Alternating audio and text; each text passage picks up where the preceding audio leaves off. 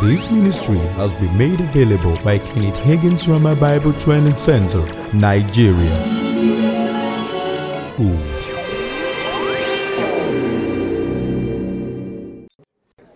These all died in faith, having not received the promises. So their dying underscored the fact that each showing up is not the evidence of being in faith. Receiving it is the evidence of being in faith. Their dying before they received it showed that they still were in faith. So you receiving it is not the evidence of being in faith. You physically taking possession of that which you believed for is not the evidence that you believed. From the perspective of God, when Abraham believed God, God counted it to righteousness for him. Even before the actions showed it, when his heart embraced God as honorable to do what he said he will do, God treated him as righteous. That's what you and I need to resolve. And the pressure is, we live even in a Christian environment that says our faith is validated when it shows up. So really our pressure is we're allowing people put pressure on us. Go back to that place where it's between you and God. Go back to that place where it's about you and God. One of the most alarming scriptures in my mind is David's statement, "You alone have I sinned against." David, you killed a man. You gave his wife Bele. And you are saying, "You alone have I sinned against." That is the mind of a man that knows that for him to dwell in the temple of God is this one thing. One thing. This is the only thing my heart strays and yearns for. This is the only thing that I stretch and long for. Our problem is we allow ourselves yearn and stretch for too many things. Too much of this world tugs on our heart. And that's the only reason why a man will make a statement that it is because someone doesn't have great faith that he'll be martyred for his faith. No, sir. People that martyred for their faith is out of their love for the master. It's out of their love for the one that gave his life for them. They said they counted it an honor to be punished for his name. That is found in the place of the crucified life. That is found when we as a church go back to the place where being pleasing to him is all our lives is for. Galatians 2:20. For I am crucified with Christ. Nevertheless I live, yet not I. Is Christ that lives in me.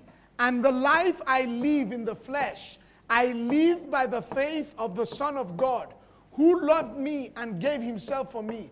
That kind of consecration to the master that owns our life is the consecration that by faith they refused to accept deliverance because they knew it wasn't God's will.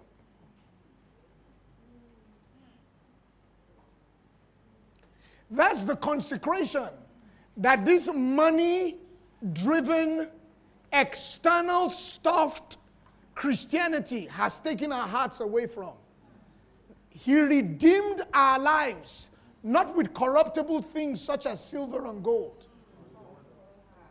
but by the precious blood. It cost God everything to buy us back.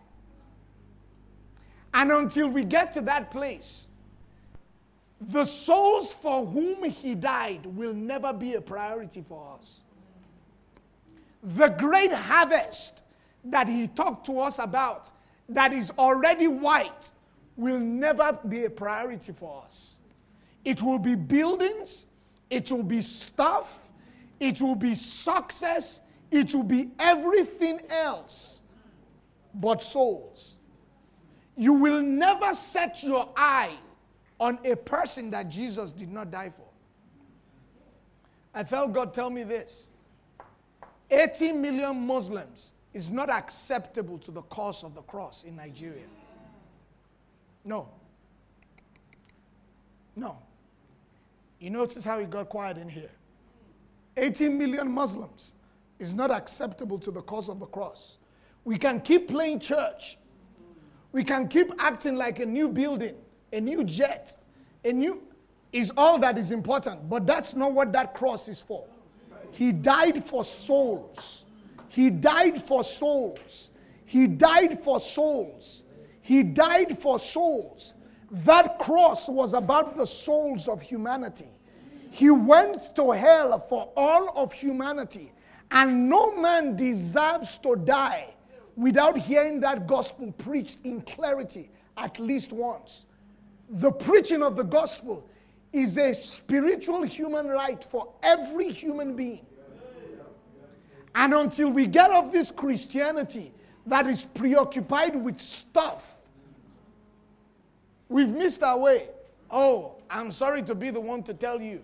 We've missed our way significantly. And part of why you're in this school is to recalibrate. It's about the lost. To reach the least regions of this world. It's about the lost. That's what is on your syllabus. It's about the lost. I'm already deep now, so don't stop. Oh, I will.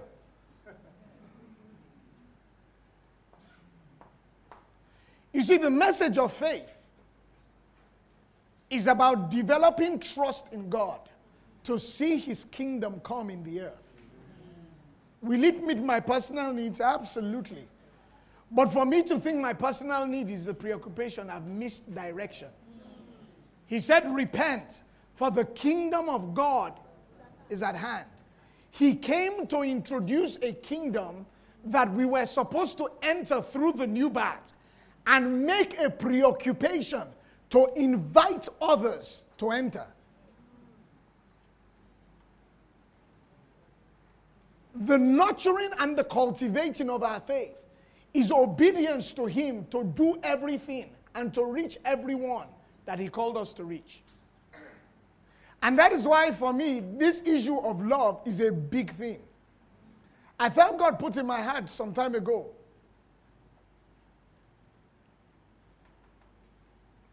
Every form of prejudice, racial, tribal, social, economic, educational, anything that makes you judge a person by externalities and not judge them by the value that God placed on their soul to go to the cross to die for them, is designed for you and I to undermine the lost and not be passionate for the people He died for. The essence of faith is for you and I to go. The reason for faith is to trust Him and obediently to go.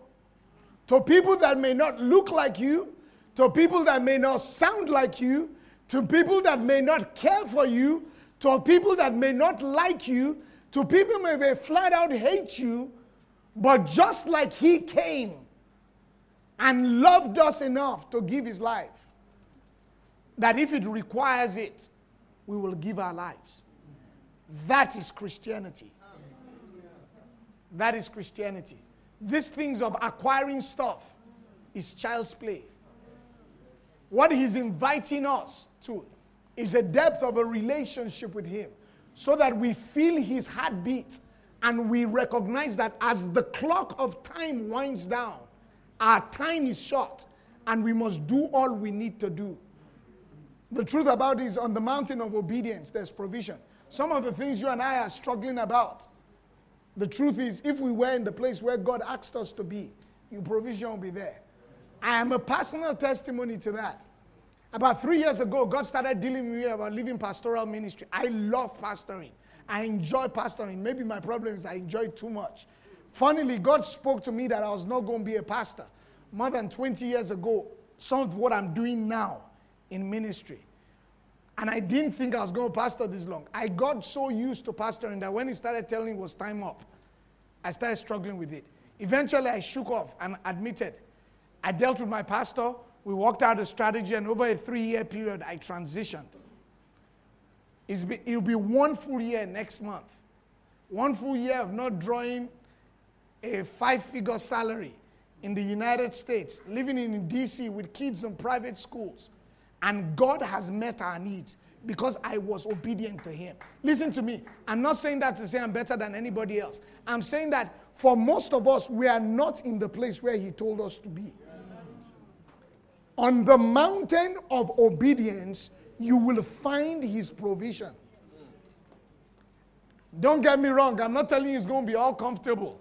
I'm saying if you do what he tells you to do, go where he told you to go, to deliver what he told you to deliver, he will take care of your needs. And you won't have to arm twist and manipulate people. So the issue is, do we have enough faith to believe him? How do we cultivate that faith? Let's round up with those thoughts. So I use those long phrases to say, faith is being convinced of what you hope for. And we spend time emphasizing in this session that being convinced comes primarily with spending time with the Father, knowing who you are in the Son, and yielding to the person of the Holy Spirit in worship. Primarily through his word. Primarily through his word. You and I have to make reading his word, meditating his word, a greater priority. A greater priority. Spending time meditating on the entirety of the counsel of his word.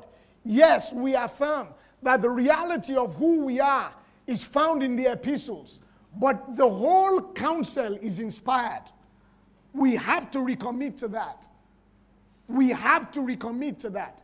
We have to recommit to quality prayer. Not this gimme, bless me and Jimmy prayer. Prayer that is, God, your heart must become my heart. What you want is my desire. This life is yours. Your will, O God. A prayer that is steeped in consecration. Humility has to become of greater value to us as a group of people. Our culture abhors humility. We're condescending on humility in our culture. Pride and arrogance is rewarded. We have to model against that from a place of prayer. That's how to cultivate strong faith. Let's round up. Remember what I said? There are 3 primary areas to faith. What faith is, which is the only thing I've dealt with.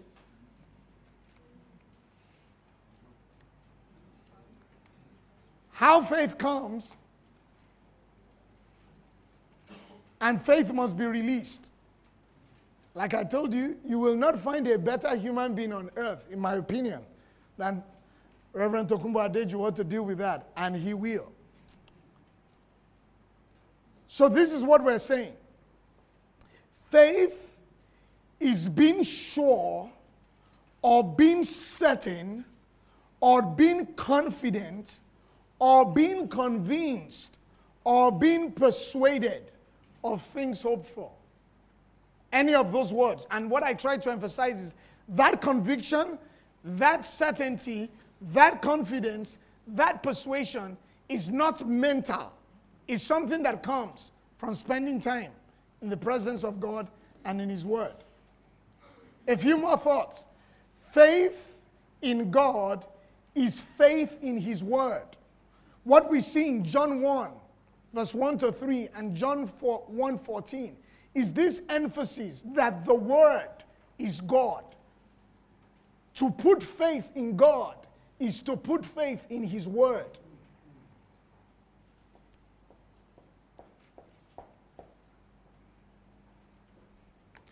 Someone please turn to Numbers 23.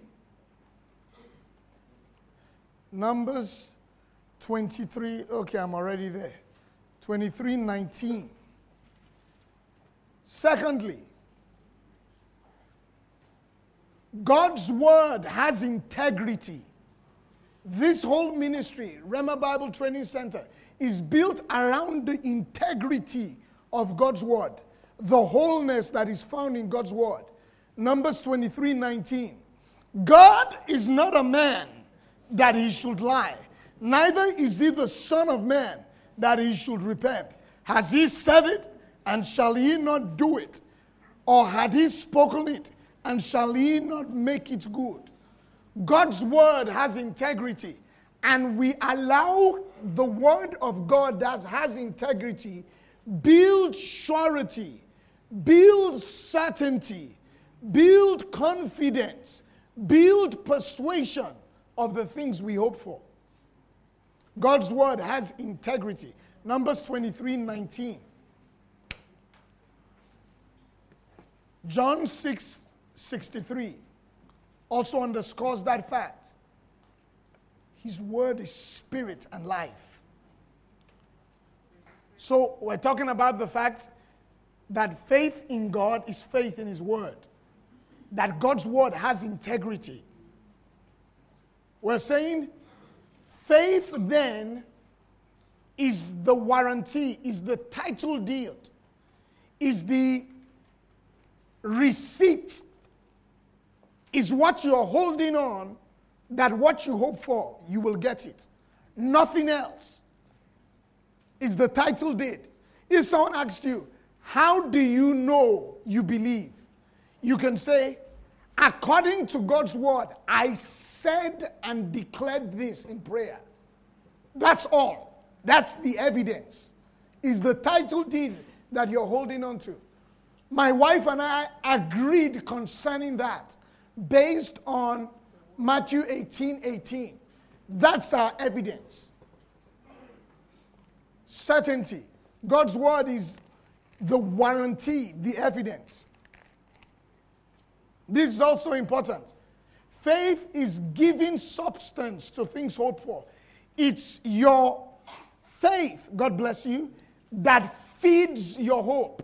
You keep expecting. You keep expecting something. I know it's going to happen. Something's going to happen. Why it's going to happen? Because we're standing on God's word. Because we declared. That's the difference. Faith is a now proposition. Faith is not saying it shall come. Faith says, I got it. It may shall come, but I got it. I'm not saying it won't come. It will come. But the reason it will come is because I already received it by faith. My receiving it by faith is the reason I'm giving thanks for it before it shows up. Faith feeds your hope. It gives substance to hope. It supplies strength to your hope. It keeps your hope alive. The reason you're expecting is because of your faith. Next one, faith grasps the realities. Faith grasps. It holds the reality of the realm that is unseen. It grasps of the realm that is unseen. Because faith is of the heart. It holds it. It holds it. It holds it. That's why you go back to that scripture over and over. Over and over. In this, when God spoke to our hearts about moving, same phrase, pastored 5-6 years in the city of London. God spoke to our hearts that it was time to move and gave us specific instructions. Then he gave me that scripture in Titus 2:11-13. That was the scripture to guide our transition. Find a scripture that covers your case. Then go back to that scripture. Sometimes when it seems he gives you a scripture that seems unconnected, you keep meditating on it. Light will come. Light will come. Remember what I said? The pioneering spirit is the spirit of faith. That nobody has done it like you're doing it business-wise. That nobody has done it like you're doing it ministry-wise. Provided God's word has spoken to you and his spirit has witnessed in you, do it. 3 years ago, when God dealt with me and I went to my pastor, I said, I believe God is telling me to start 2 organizations, a non-profit organization and a travel ministry. It was crazy to even start one at that point in time. 2016, November, I'm leading 2 organizations. And he's provided for both.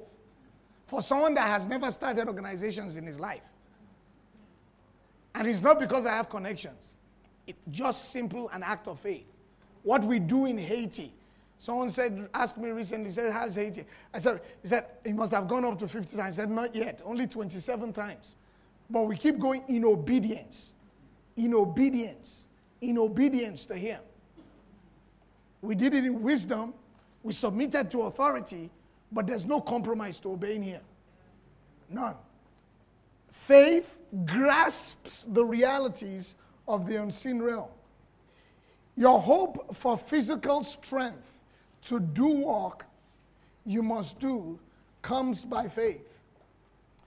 You know, when it comes to this, and let's just hit this issue here because we touched it a little bit with Mom's question. Being in faith is not an excuse for sloppiness. It's not. The way some of us treat our bodies is just irresponsible. Coming from someone that is sometimes irresponsible. The way some of us treat our bodies is irresponsible. Coming from someone that is sometimes irresponsible. We need to eat better. There's some late eating that is not evidence of wisdom. And I have that unique challenge because I don't like eating before I preach. So when I eat late and it just worries me, then the weight comes. Then you want to believe God. And you don't go to gym. How does that have to do with faith? Everything. You are going to want to believe God for long life. You are going to want to quote that scripture with long life. You just satisfy me. Then the eating habits are off. Your faith grows by knowledge.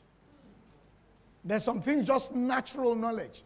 You have to, many times in the place of faith, we avoid this thing of accountability. Find people that are believing with you and let them change the habits that serve faith. Notice, faith takes steps. Talks about Romans 4, walking in the steps of our father Abraham. Steps of faith. Many times we want to take leaps. Take small steps first. Make up your mind you won't eat after 7. Make up your mind that if you eat after 7, it will be vegetables or fruits. That sounds like, what does that have anything to do with everything? You are going to want to believe God for healing. Some of the issues of healing that some of us will deal with in 10 years is eating habits now. Is spending habits that affect believing God for money habits. There are appetites that were developing our spending that is just covetous. Oh, what does this have to do with faith? Everything. How much you spend on yourself affects what you send to the mission field.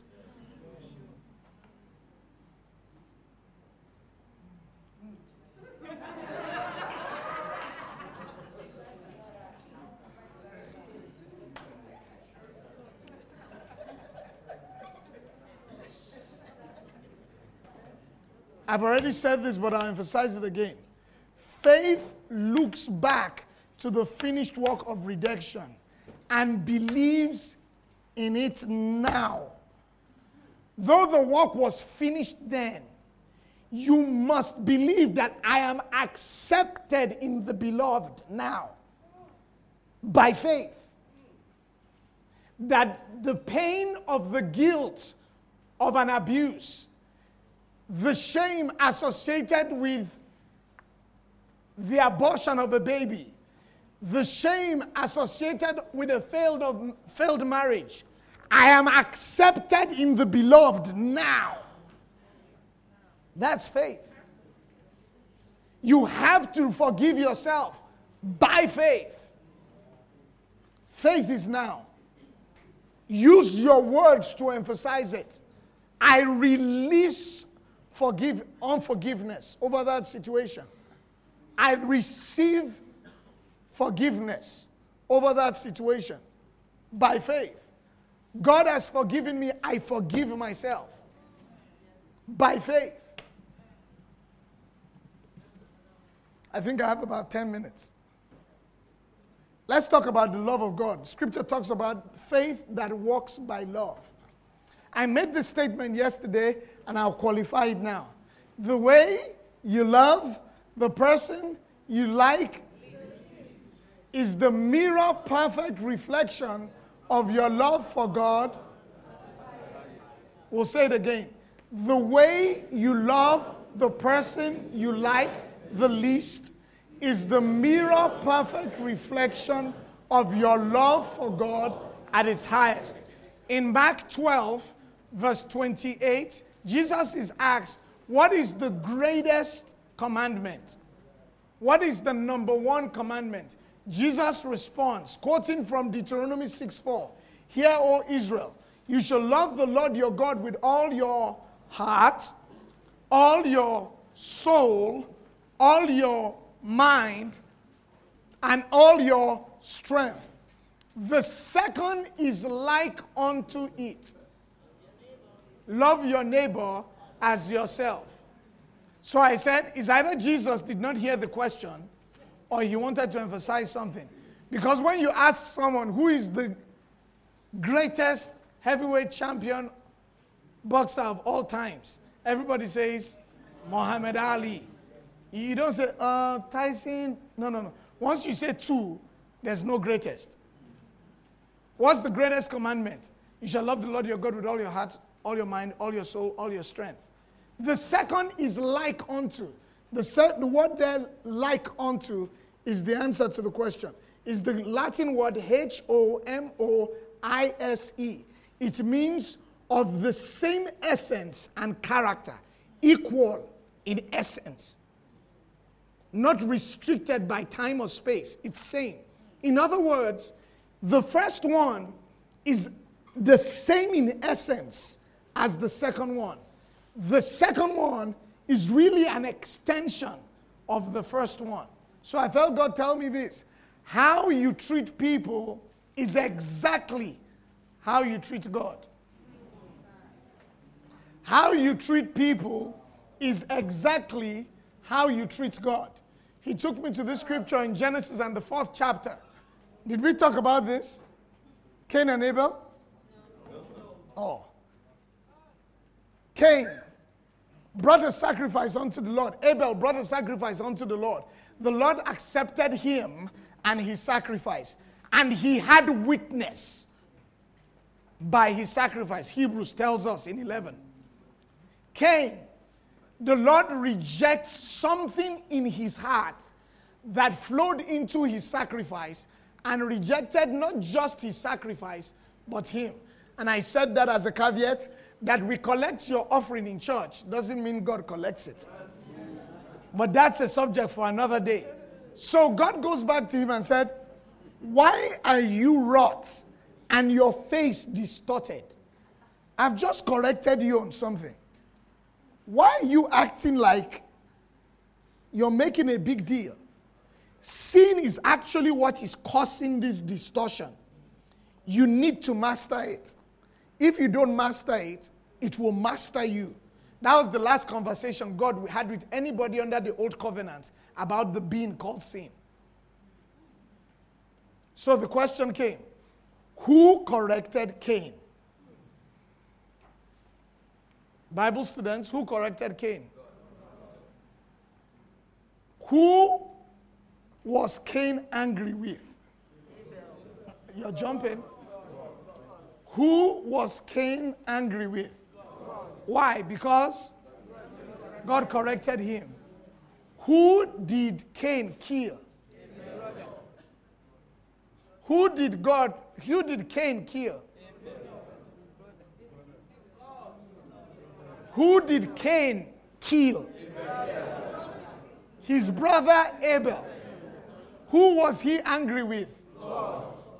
How you treat people is really how you want to treat. How you treat people is really how you treat. I use this illustration quite frequently. When I started pastoring in the United States, 2006, within like 2-3 months, I must have had this statement a ton of times. I'm mad with God. You be in a counseling session here, I'm mad with God. And my Nigerian liver quivered for them. My liver would just shake a little inside. You are mad with God. And over a few months, I kept processing this. I'm mad with God. I was saying, I'm mad with God. I'm mad with God. Then I felt God tell me once and say, you are mad with me many times. You're just too religious or too superstitious to say it. That's not only true of me. That's true of you all.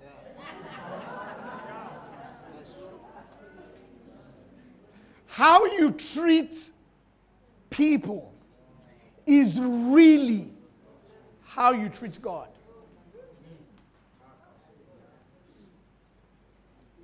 We've evolved a theology that makes us comfortable with going, I love you, Lord. I love you, Lord. I love you, Lord. I love you, Lord. Then you can come out of that and go, you dey craze, you not see.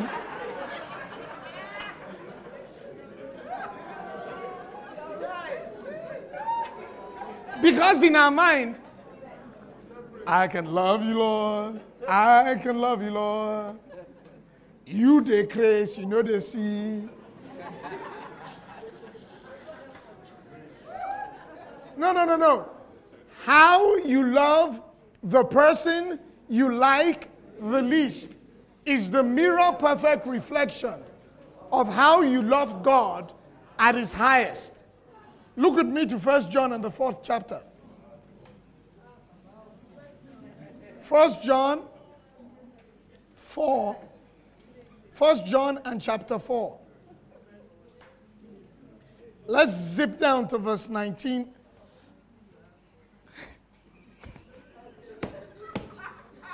Someone just broke the seal on a can of worms. He said, all of you that beat your house girls.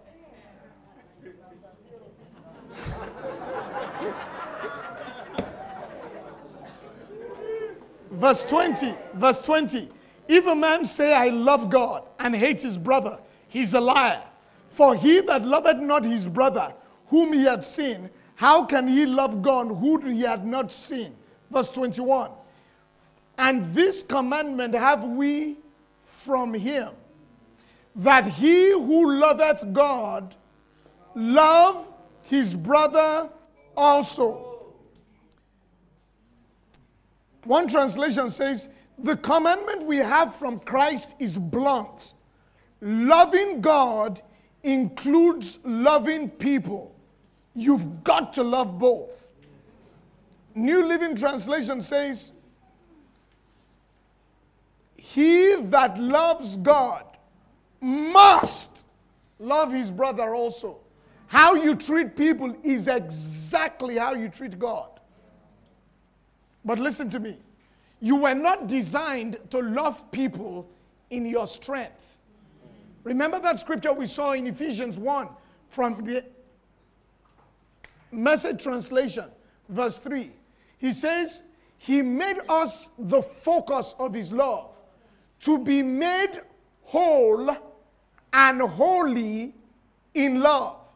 God's master plan is that daily coming to the foot of the cross, daily being mindful that it was my sin that placed him on that cross, that it was my sin that sent him to hell, that me coming to the cross to embrace his love afresh, a fresh download of Lord floods my soul.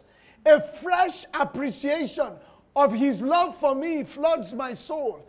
And as my soul, my spirit, my being is saturated with love, in the same way that towel is saturated with water when it is dipped, as I am saturated with love of flesh, with a deep sense of humility, but for his mercy and grace, I leave that place of encounter with him, and I go to spill the love afresh that I received afresh. Because in that place of receiving downloads of love is where love of God displaces the fear that drove my actions, that displaces the shame that drives my actions, that displaces the guilt that inferiority that drives my action. Perfect love displaces, casts out fear. Once that fear is displaced, then that thing of, me, forgive them, never. It doesn't come out. Why? In the place of love transforms me. Oh my God, that blesses me. That's good preaching right there. The transformation, the metamorphosis is not something we can do to ourselves. The metamorphosis is what we do, making ourselves available to love, to displace. Just like a dirty cup under a leaking water faucet overnight. Little drops of love. You come in the morning and every filth is washed out of that cup. Why? By displacement. We come to the cross, the place of fellowship with the Father. And through fellowship, a displacing of fear. The fear that makes you speak out of anger. The fear that makes you trust that you know they want to get me, so I better get them before they get me. A place of knowing that my life is in his hands. He has my future. The omniscient one is trustworthy. He can take care of all that concerns me. He loved me before the foundation. A receiving by faith of his love displaces that fear. And you can come and look at someone that is despitefully using you and go, God bless you. And not mean it in that God will get you. No. I'm talking about a love for him.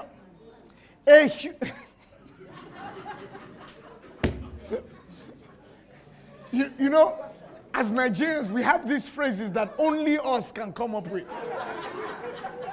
God will catch you.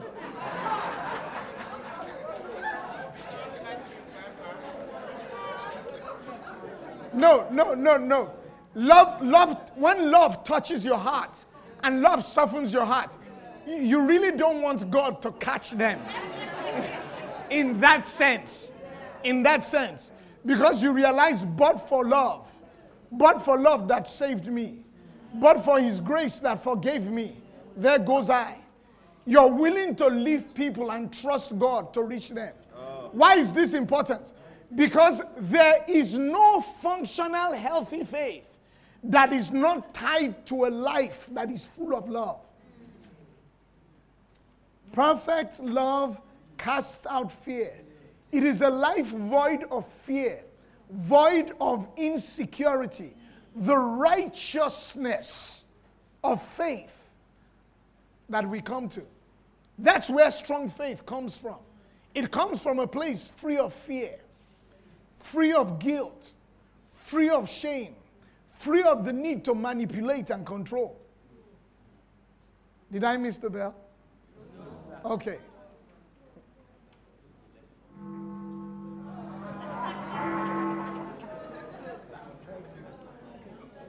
Why am I emphasizing this?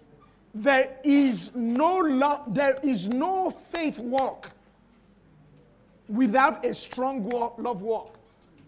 I heard it said consistently, being around Rema campus, that as much as Brother Hagin emphasized faith, the thing that stood out most in his life was love walk.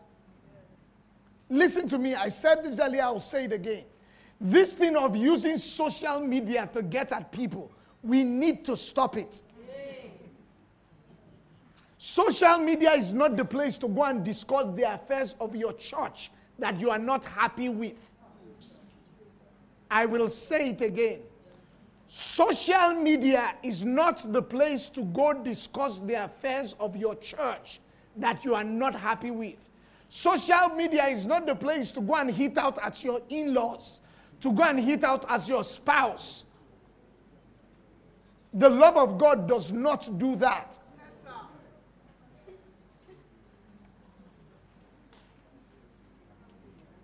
You know you've hit a nerve when you people just go quiet. We need to be careful about. There are just sometimes that you don't touch that social media. Your carnality wants to use it to respond. Deal with your stuff. Go back to God and let Him heal your heart. Let His love cleanse your pain. Go back to that cross and see what it cost Him to forgive you. And afresh, find value. Esteem that sacrifice. Like Paul says, I made up my mind not to know anything except Jesus and Him crucified. Let the crucified Christ reveal to you afresh how much He loves you. Let love perfected displace fear, displace pain, displace anger. Remember what we saw from James chapter 4. The reason you're not receiving is because of strong desires. At some point, you will have to esteem the experience and the reality of Him being made sin with your sin above the pain, above the rejection that you're dealing with. You will have to esteem God's word higher. You will have to esteem the cross higher. That is faith. It takes faith to do that. Faith is not all about money. Faith is getting past that experience. Faith is getting past that rejection. Faith is getting past that failure. You will have to open His word and read 2 Corinthians, the first chapter. He's the God of all comfort and mercies that comfort us in all tribulations, that we may comfort others with the comfort wherewith we're comforted of God. And open it and say, God, I need comfort from you. Haven't received a kingdom that cannot be shaken. Let us receive grace. Open up yourself to His comfort. Don't go to and start typing and take comfort from you getting it off your chest. Go to God and let His word, by faith, receive strength.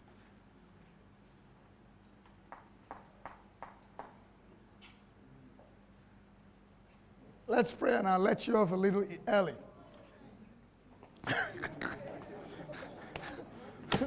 Maybe I'm wiped. One final question.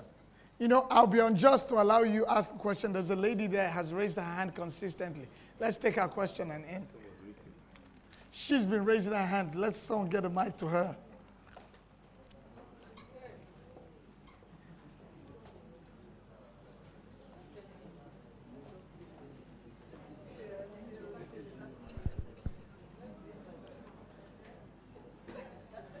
I understand the place of positive confessions, but I would like to understand if it's scriptural. It is scriptural right to answer, I'm going up while in an elevator where the individual is actually going down.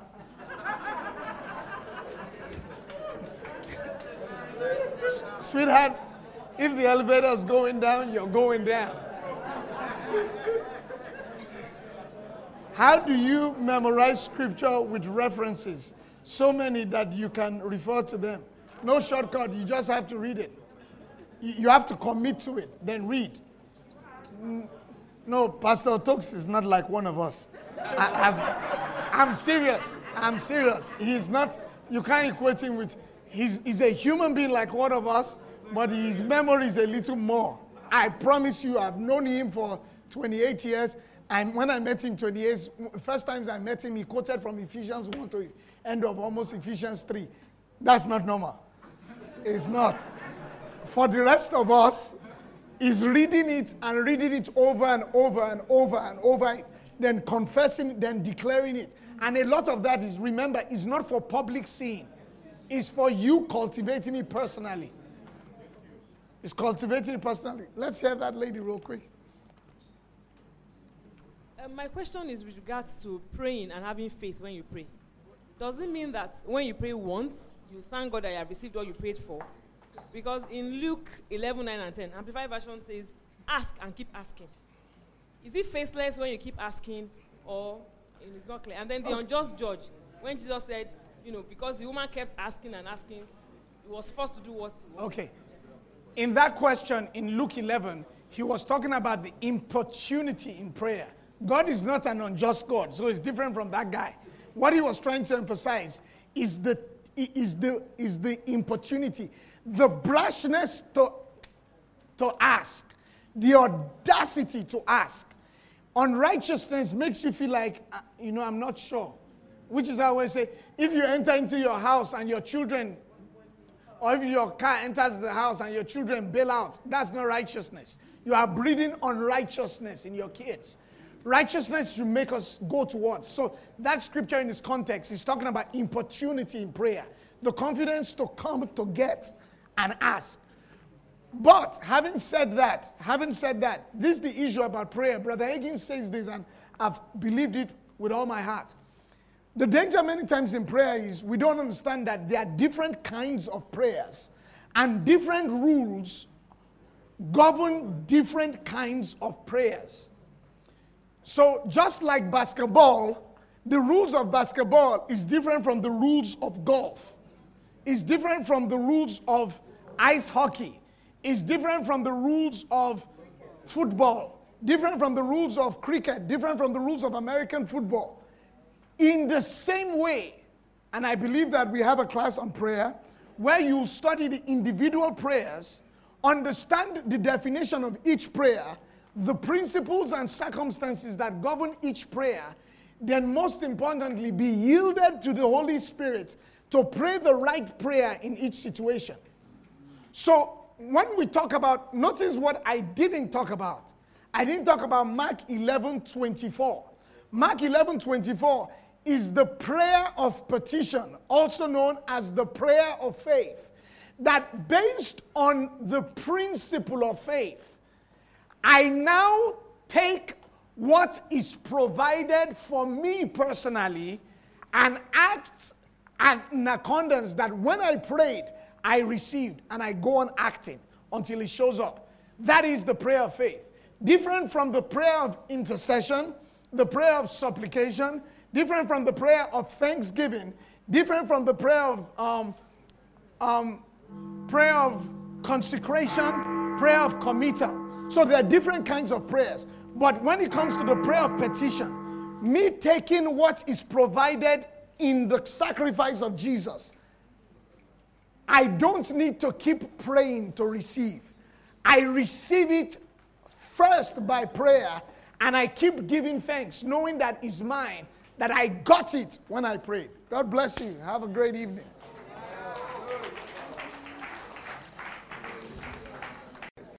This all died in faith, having not received the promises. So their dying underscored the fact that it showing up is not the evidence of being in faith. Receiving it is the evidence of being in faith. Their dying before they received it showed that they still were in faith. So you receiving it is not the evidence of being in faith. You physically taking possession of that which you believed for is not the evidence that you believed. From the perspective of God, when Abraham believed God, God counted it to righteousness for him. Even before the actions showed it, when his heart embraced God as honorable to do what he said he will do, God treated him as righteous. That's what you and I need to resolve. And the pressure is, we live even in a Christian environment that says our faith is validated when it shows up. So really our pressure is we're allowing people put pressure on us. Go back to that place where it's between you and God. Go back to that place where it's about you and God. One of the most alarming scriptures in my mind is David's statement, "You alone have I sinned against." David, you killed a man. You gave his wife Bele. And you are saying, "You alone have I sinned against." That is the mind of a man that knows that for him to dwell in the temple of God is this one thing. One thing. This is the only thing my heart strays and yearns for. This is the only thing that I stretch and long for. Our problem is we allow ourselves yearn and stretch for too many things. Too much of this world tugs on our heart. And that's the only reason why a man will make a statement that it is because someone doesn't have great faith that he'll be martyred for his faith. No, sir. People that martyred for their faith is out of their love for the master. It's out of their love for the one that gave his life for them. They said they counted it an honor to be punished for his name. That is found in the place of the crucified life. That is found when we as a church go back to the place where being pleasing to him is all our lives is for. Galatians 2:20. For I am crucified with Christ. Nevertheless I live, yet not I. Is Christ that lives in me. And the life I live in the flesh, I live by the faith of the Son of God, who loved me and gave himself for me. That kind of consecration to the master that owns our life is the consecration that by faith they refuse to accept deliverance because they knew it wasn't God's will.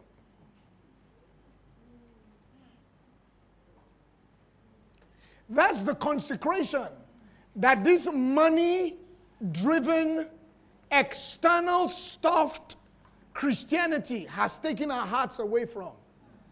He redeemed our lives, not with corruptible things such as silver and gold, but by the precious blood. It cost God everything to buy us back. And until we get to that place, the souls for whom he died will never be a priority for us. The great harvest that he talked to us about, that is already white, will never be a priority for us. It will be buildings, it will be stuff, it will be success, it will be everything else but souls. You will never set your eye on a person that Jesus did not die for. I felt God tell me this. 80 million Muslims is not acceptable to the cause of the cross in Nigeria. No. No. You notice how it got quiet in here. 18 million Muslims is not acceptable to the cause of the cross. We can keep playing church. We can keep acting like a new building, a new jet, is all that is important. But that's not what that cross is for. He died for souls. He died for souls. He died for souls. He died for souls. That cross was about the souls of humanity. He went to hell for all of humanity. And no man deserves to die without hearing that gospel preached in clarity at least once. The preaching of the gospel is a spiritual human right for every human being. And until we get off this Christianity that is preoccupied with stuff, we've missed our way. Oh, I'm sorry to be the one to tell you. We've missed our way significantly. And part of why you're in this school is to recalibrate. It's about the lost. To reach the least regions of this world. It's about the lost. That's what is on your syllabus. It's about the lost. I'm already deep now, so don't stop. Oh, I will. You see, the message of faith is about developing trust in God to see his kingdom come in the earth. Will it meet my personal needs? Absolutely. But for me to think my personal need is a preoccupation, I've missed direction. He said, repent, for the kingdom of God is at hand. He came to introduce a kingdom that we were supposed to enter through the new birth and make a preoccupation to invite others to enter. The nurturing and the cultivating of our faith is obedience to him to do everything and to reach everyone that he called us to reach. And that is why for me, this issue of love is a big thing. I felt God put in my heart some time ago.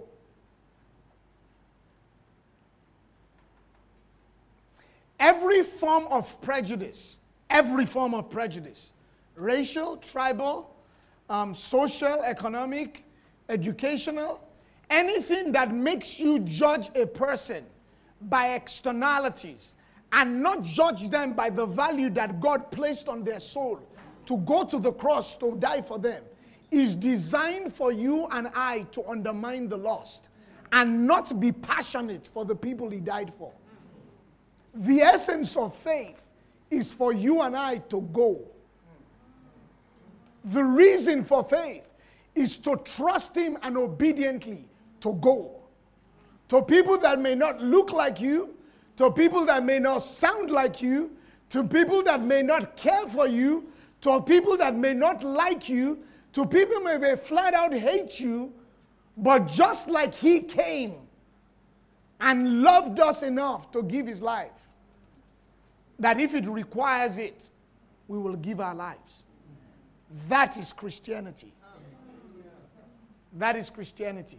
These things of acquiring stuff is child's play. What he's inviting us to is a depth of a relationship with him so that we feel his heartbeat and we recognize that as the clock of time winds down, our time is short and we must do all we need to do. The truth about it is on the mountain of obedience, there's provision. Some of the things you and I are struggling about, the truth is if we were in the place where God asked us to be, your provision will be there. I am a personal testimony to that. About 3 years ago, God started dealing with me about living pastoral ministry. I love pastoring. I enjoy pastoring. Maybe my problem is I enjoy it too much. Funnily, God spoke to me that I was not going to be a pastor. More than 20 years ago, some of what I'm doing now in ministry. And I didn't think I was going to pastor this long. I got so used to pastoring that when he started telling me it was time up, I started struggling with it. Eventually, I shook off and admitted. I dealt with my pastor. We worked out a strategy, and over a 3-year period, I transitioned. It'll be 1 full year next month. 1 full year of not drawing a 5-figure salary in the United States, living in D.C. with kids in private schools. And God has met our needs because I was obedient to him. Listen to me. I'm not saying that to say I'm better than anybody else. I'm saying that for most of us, we are not in the place where he told us to be. On the mountain of obedience, you will find his provision. Don't get me wrong. I'm not telling you it's going to be all comfortable. I'm saying if you do what he tells you to do, go where he told you to go, to deliver what he told you to deliver, he will take care of your needs. And you won't have to arm twist and manipulate people.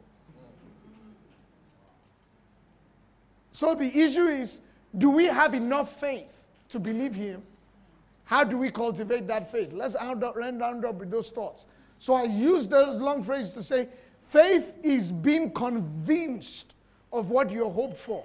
And we spend time emphasizing in this session that being convinced comes primarily with spending time with the Father, knowing who you are in the Son, and yielding to the person of the Holy Spirit. in worship. Primarily through his word.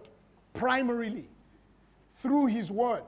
You and I have to make reading his word, meditating his word, a greater priority. A greater priority. Spending time meditating on the entirety of the counsel of his word.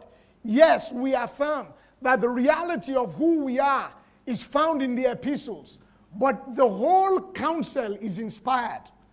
We have to recommit to that. We have to recommit to that.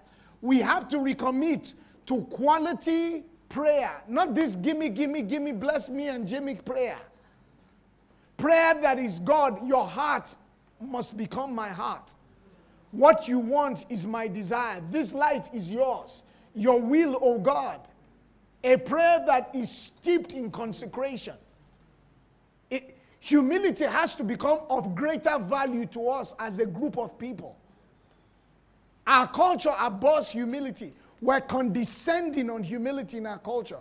Pride and arrogance is rewarded. We have to model against that from a place of prayer. That's how to cultivate strong faith. Let's round up. Remember what I said? There are 3 primary areas to faith. What faith is, which is the only thing I've dealt with.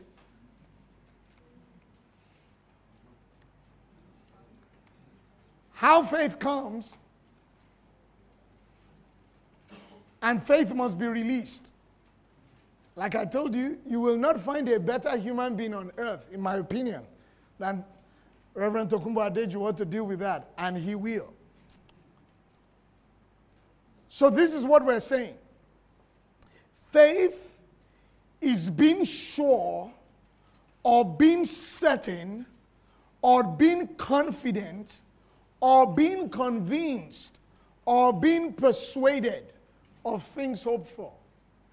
Any of those words. And what I try to emphasize is that conviction, that certainty, that confidence, that persuasion is not mental. It's something that comes from spending time in the presence of God and in his word. A few more thoughts. Faith in God is faith in his word. What we see in John 1, verse 1 to 3, and John 1:14 is this emphasis that the word is God. To put faith in God is to put faith in his word.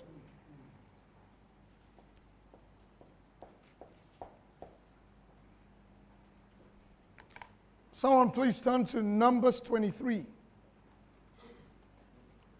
Numbers 23, okay, I'm already there. 23:19. Secondly, God's word has integrity. This whole ministry, Rhema Bible Training Center, is built around the integrity of God's word, the wholeness that is found in God's word. Numbers 23:19. God is not a man that he should lie, neither is he the son of man that he should repent. Has he said it, and shall he not do it? Or had he spoken it, and shall he not make it good? God's word has integrity, and we allow the word of God that has integrity build surety, build certainty, build confidence, build persuasion of the things we hope for. God's word has integrity. Numbers 23:19. John 6:63 also underscores that fact. His word is spirit and life. So we're talking about the fact that faith in God is faith in his word. That God's word has integrity. We're saying faith then is the warranty, is the title deed, is the receipt, is what you're holding on, that what you hope for, you will get it. Nothing else is the title deed. If someone asked you, How do you know you believe? You can say, according to God's word, I said and declared this in prayer. That's all. That's the evidence. Is the title deed that you're holding on to. My wife and I agreed concerning that based on Matthew 18:18. That's our evidence. Certainty. God's word is the warranty, the evidence. This is also important. Faith is giving substance to things hoped for. It's your faith, God bless you, that feeds your hope. You keep expecting. You keep expecting something. I know it's going to happen. Something's going to happen. Why it's going to happen? Because we're standing on God's word. Because we declared. That's the difference. Faith is a now proposition. Faith is not saying it shall come. Faith says, I got it. It may shall come, but I got it. I'm not saying it won't come. It will come. But the reason it will come is because I already received it by faith. My receiving it by faith is the reason I'm giving thanks for it before it shows up. Faith feeds your hope. It gives substance to hope. It supplies strength to your hope. It keeps your hope alive. The reason you're expecting is because of your faith. Next one, faith grasps the realities. Faith grasps. It holds the reality of the realm that is unseen. It grasps of the realm that is unseen. Because faith is of the heart. It holds it. It holds it. It holds it. That's why you go back to that scripture over and over. Over and over. In this, when God spoke to our hearts about moving, same phrase, pastored 5-6 years in the city of London. God spoke to our hearts that it was time to move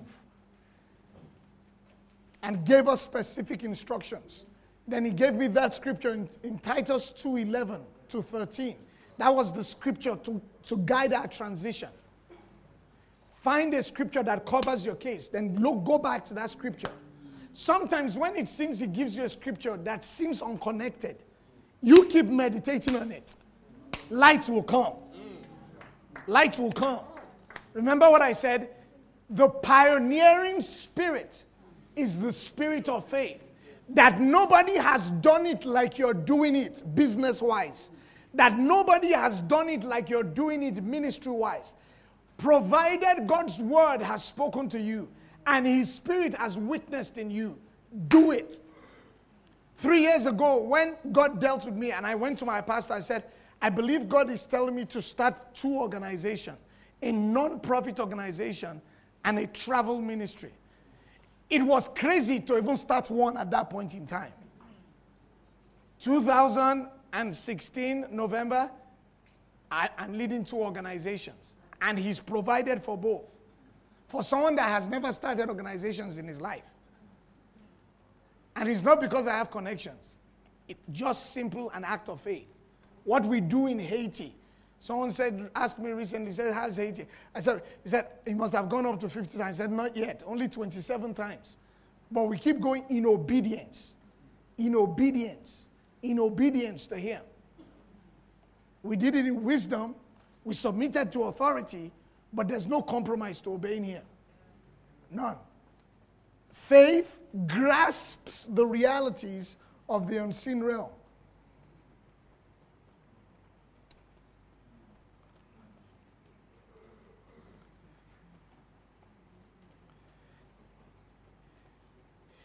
Your hope for physical strength to do work you must do comes by faith. You know, when it comes to this, and let's just hit this issue here because we touched it a little bit with Mom's question.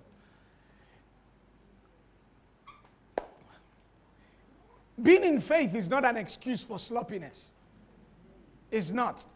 The way some of us treat our bodies is just irresponsible. Coming from someone that is sometimes irresponsible. The way some of us treat our bodies is irresponsible. Coming from someone that is sometimes irresponsible. We need to eat better. There's some late eating that is not evidence of wisdom. And I have that unique challenge because I don't like eating before I preach. So when I eat late, it just worries me. Then the weight comes. Then you want to believe God. And you don't go to gym. How does that have to do with faith? Everything. You are going to want to believe God for long life.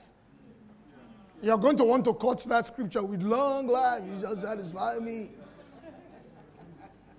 Then the eating habits are off. Your faith grows by knowledge. There's some things just natural knowledge. You have to, many times in the place of faith, we avoid this thing of accountability. Find people that are believing with you and let them change the habits that serve faith. Notice, faith takes steps. Talks about Romans 4, walking in the steps of our father Abraham. Steps of faith. Many times we want to take leaps. Take small steps first. Make up your mind you won't eat after 7. Make up your mind that if you eat after 7, it will be vegetables or fruits. That sounds like, what does that have anything to do with everything? You are going to want to believe God for healing.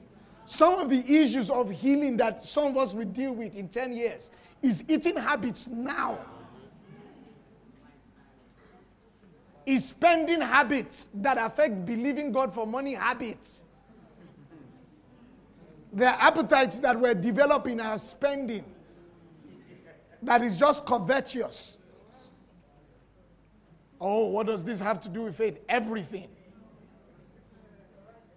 How much you spend on yourself affects what you send to the mission field.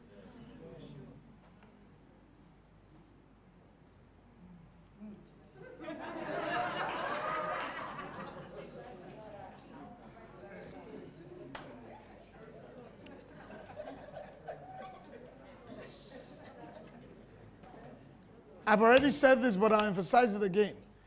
Faith looks back to the finished work of redemption and believes in it now. Though the work was finished then, you must believe that I am accepted in the beloved now by faith. That the pain of the guilt of an abuse, the shame associated with the abortion of a baby, the shame associated with a failed marriage, I am accepted in the beloved now. That's faith. You have to forgive yourself by faith. Faith is now. Use your words to emphasize it. I release unforgiveness over that situation. I receive forgiveness over that situation by faith. God has forgiven me, I forgive myself by faith. I think I have about 10 minutes. Let's talk about the love of God. Scripture talks about faith that walks by love. I made this statement yesterday, and I'll qualify it now.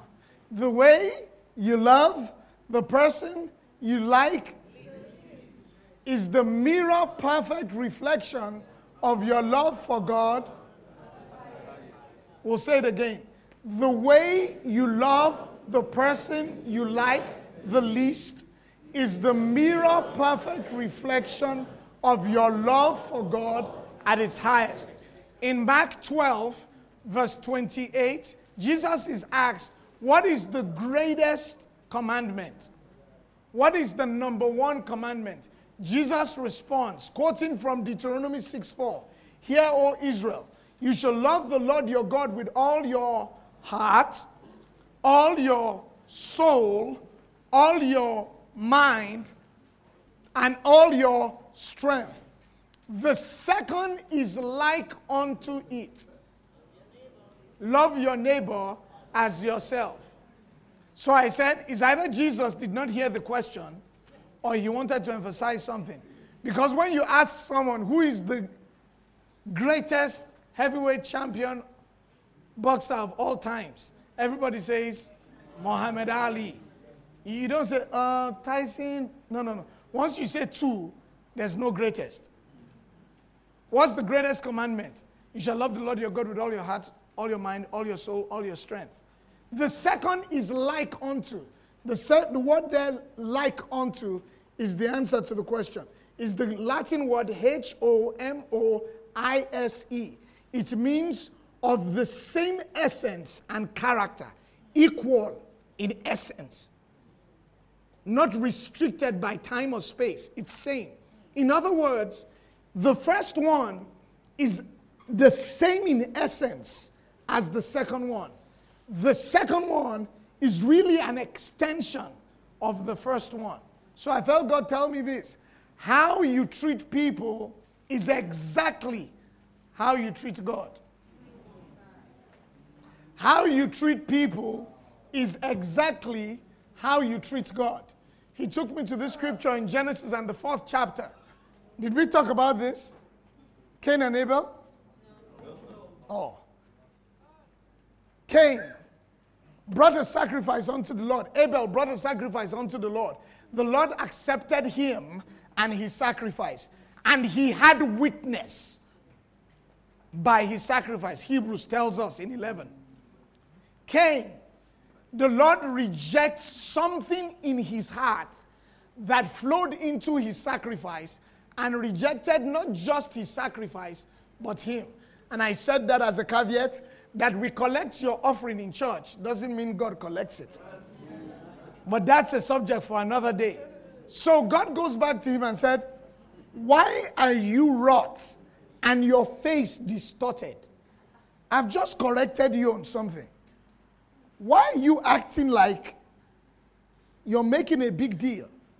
Sin is actually what is causing this distortion. You need to master it.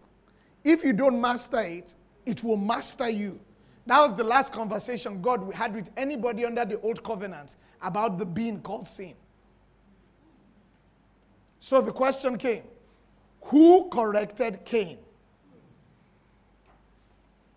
Bible students, who corrected Cain? Who was Cain angry with? You're jumping. Who was Cain angry with?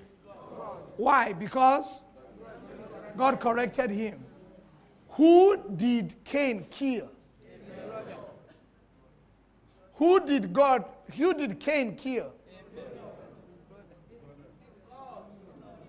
Who did Cain kill? His brother Abel. Who was he angry with? How you treat people is really how you want to treat. How you treat people is really how you treat. I use this illustration quite frequently. When I started pastoring in the United States, 2006, within like 2-3 months, I must have had this statement a ton of times. I'm mad with God. You be in a counseling session here, I'm mad with God. And my Nigerian liver quivered for them. My liver would just shake a little inside. You are mad with God. And over a few months, I kept processing this. I'm mad with God. I was saying, I'm mad with God. I'm mad with God. Then I felt God tell me once and say, you know, you are mad with me many times. You're just too religious or too superstitious to say it. That's not only true of me. That's true of you all.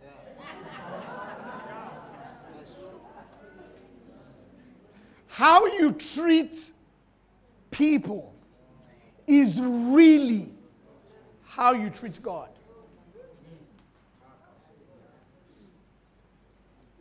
We've evolved a theology that makes us comfortable with going, I love you, Lord. I love you, Lord. I love you, Lord. I love you, Lord.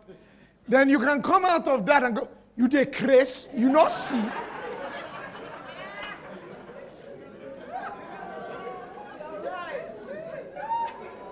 Because in our mind, I can love you, Lord. I can love you, Lord. You dey craze, you know they see. No. How you love the person you like the least is the mirror perfect reflection of how you love God at his highest. Look at me to 1 John and the 4th chapter. 1 John 4. 1 John and chapter 4. Let's zip down to verse 19.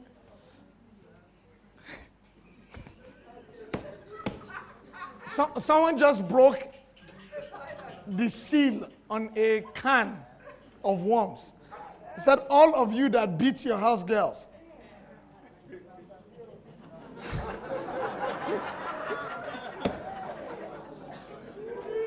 Verse 20.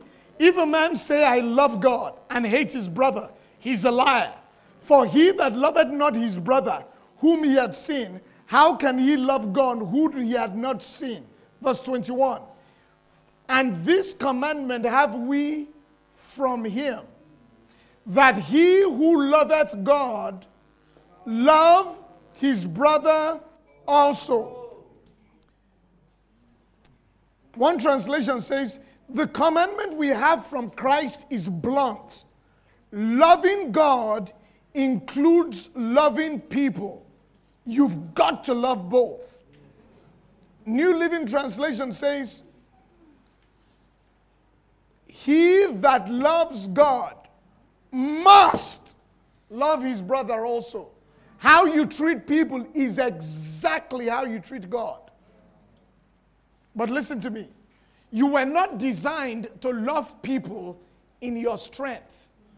Remember that scripture we saw in Ephesians 1 from the Message translation, verse 3. He says, he made us the focus of his love, to be made whole and holy in love. God's master plan is that daily coming to the foot of the cross, daily being mindful that it was my sin that placed him on that cross, that it was my sin that sent him to hell, that me coming to the cross to embrace his love afresh, a fresh download of Lord floods my soul. A fresh appreciation of his love for me floods my soul. And as my soul, my spirit, my being is saturated with love, in the same way that towel is saturated with water when it is dipped, as I am saturated with love of flesh, with a deep sense of humility, but for his mercy and grace, I leave that place of encounter with him, and I go to spill the love afresh that I received afresh. Because in that place of receiving downloads of love is where love of God displaces the fear that drove my actions, that displaces the shame that drives my actions, that displaces the guilt, that inferiority that drives my action. Perfect love displaces, casts out fear. Once that fear is displaced, then that thing of, me, forgive them, never. It doesn't come out. Why? In the place of love, Love transforms me. Oh my God, that blesses me. That's good preaching right there. The transformation, the metamorphosis is not something we can do to ourselves. The metamorphosis is what we do, making ourselves available to love, to displace. Just like a dirty cup under a leaking water faucet overnight. Little drops of love.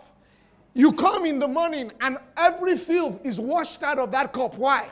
By displacement. We come to the cross, the place of fellowship with the Father. And through fellowship, a displacing of fear. The fear that makes you speak out of anger. The fear that makes you trust that you know they want to get me. So I better get them before they get me. A place of knowing that my life is in his hands. He has my future. The omniscient one is trustworthy. He can take care of all that concerns me. He loved me before the foundation. A receiving by faith of his love displaces that fear. And you can come and look at someone that is despitefully using you and go, God bless you. And not mean it in that, God will get you. No. I'm talking about a love for him.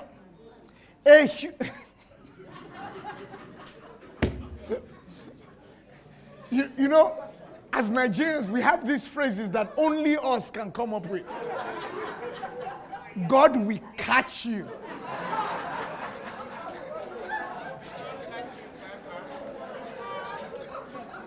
No. Love, when love touches your heart and love softens your heart, you really don't want God to catch them. In that sense. Because you realize, but for love that saved me, but for his grace that forgave me, there goes I. You're willing to leave people and trust God to reach them. Why is this important? Because there is no functional, healthy faith that is not tied to a life that is full of love. Perfect love casts out fear. It is a life void of fear, void of insecurity, the righteousness of faith that we come to. That's where strong faith comes from. It comes from a place free of fear, free of guilt, free of shame, free of the need to manipulate and control. Did I miss the bell? Okay.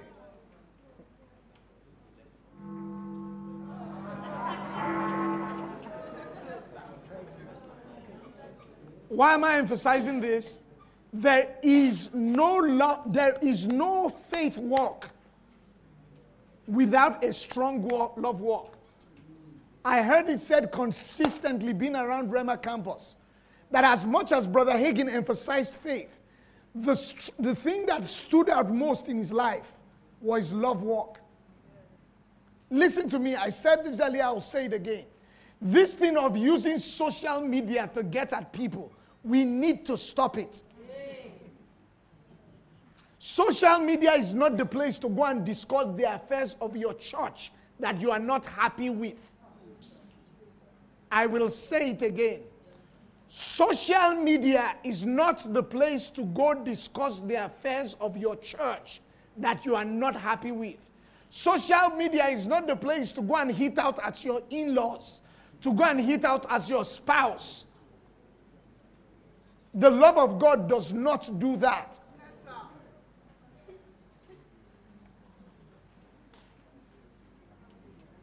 You know you've hit a nerve when you people just go quiet. We need to be careful about. There are just sometimes that you don't touch that social media. Your carnality wants to use it to respond. Deal with your stuff. Go back to God and let him heal your heart. Let his love cleanse your pain. Go back to that cross and see what it cost him to forgive you. And afresh, find value esteem that sacrifice. Like Paul says, I made up my mind not to know anything except Jesus and him crucified. Let the crucified Christ reveal to you afresh how much he loves you. Let love perfected displace fear, displace pain, displace anger. Remember what we saw from James chapter 4. The reason you're not receiving is because of strong desires. At some point, you will have to esteem the experience and the reality of him being made sin with your sin above the pain, above the rejection that you're dealing with. You will have to esteem God's word higher.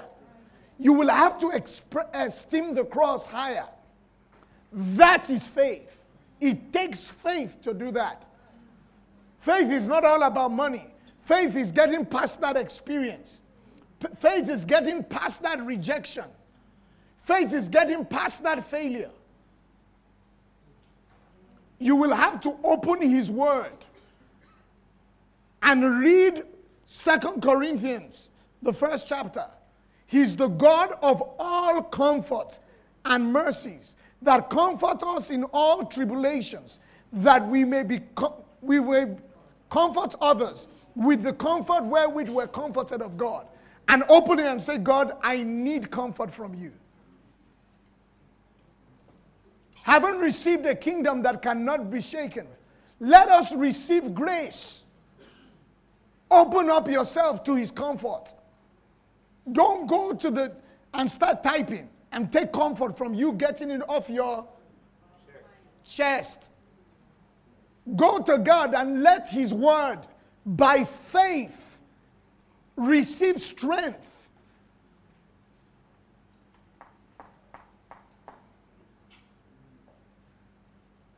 Let's pray and I'll let you off a little early.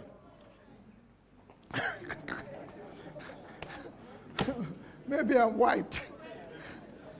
One final question. I'll be unjust to allow you to ask the question. There's a lady there has raised her hand consistently. Let's take her question and end. She's been raising her hand. Let someone get a mic to her. I understand the place of positive confessions, but I would like to understand if it's scriptural. It is scriptural right to answer, I'm going up while in an elevator where the individual is actually going down.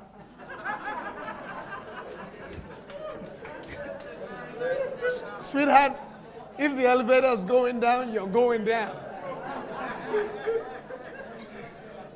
How do you memorize scripture with references? So many that you can refer to them. No shortcut, you just have to read it. You have to commit to it, then read. No, Pastor Otokes is not like one of us. I'm serious.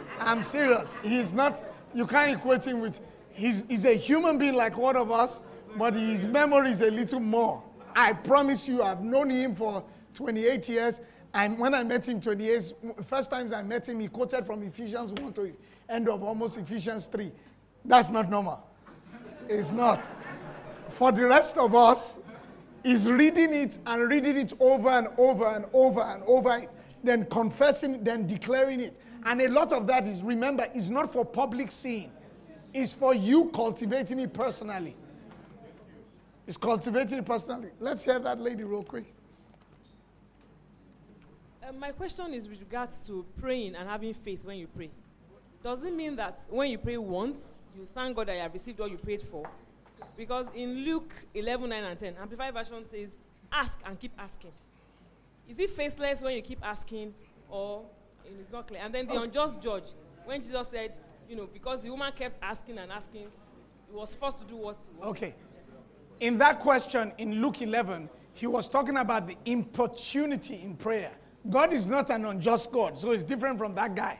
What he was trying to emphasize is the importunity, the brashness to ask, the audacity to ask. Unrighteousness makes you feel like, I'm not sure. which is how I always say, if you enter into your house and your children, or if your car enters the house and your children bail out, that's not righteousness. You are breeding unrighteousness in your kids. Righteousness should make us go towards. So that scripture in this context is talking about importunity in prayer. The confidence to come to get and ask. But having said that, this is the issue about prayer. Brother Hagin says this, and I've believed it with all my heart. The danger many times in prayer is we don't understand that there are different kinds of prayers, and different rules govern different kinds of prayers. So just like basketball, the rules of basketball is different from the rules of golf. It's different from the rules of ice hockey. It's different from the rules of football. Different from the rules of cricket. Different from the rules of American football.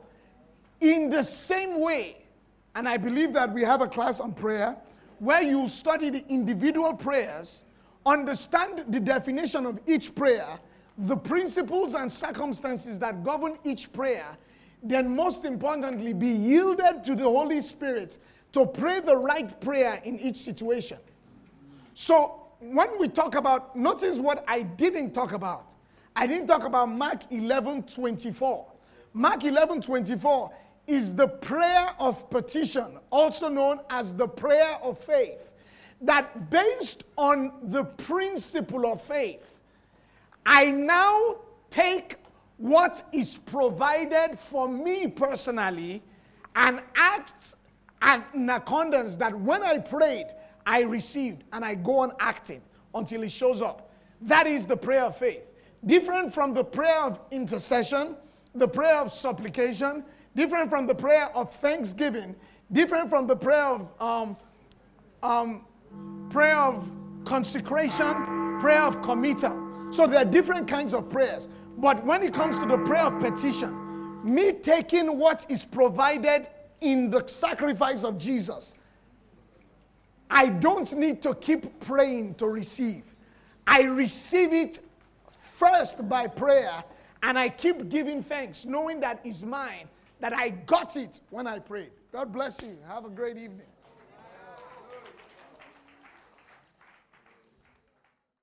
For more information and inquiries, please visit our website www.remanigeria.com, or you can reach us on 08100163948 or 080-765-76163.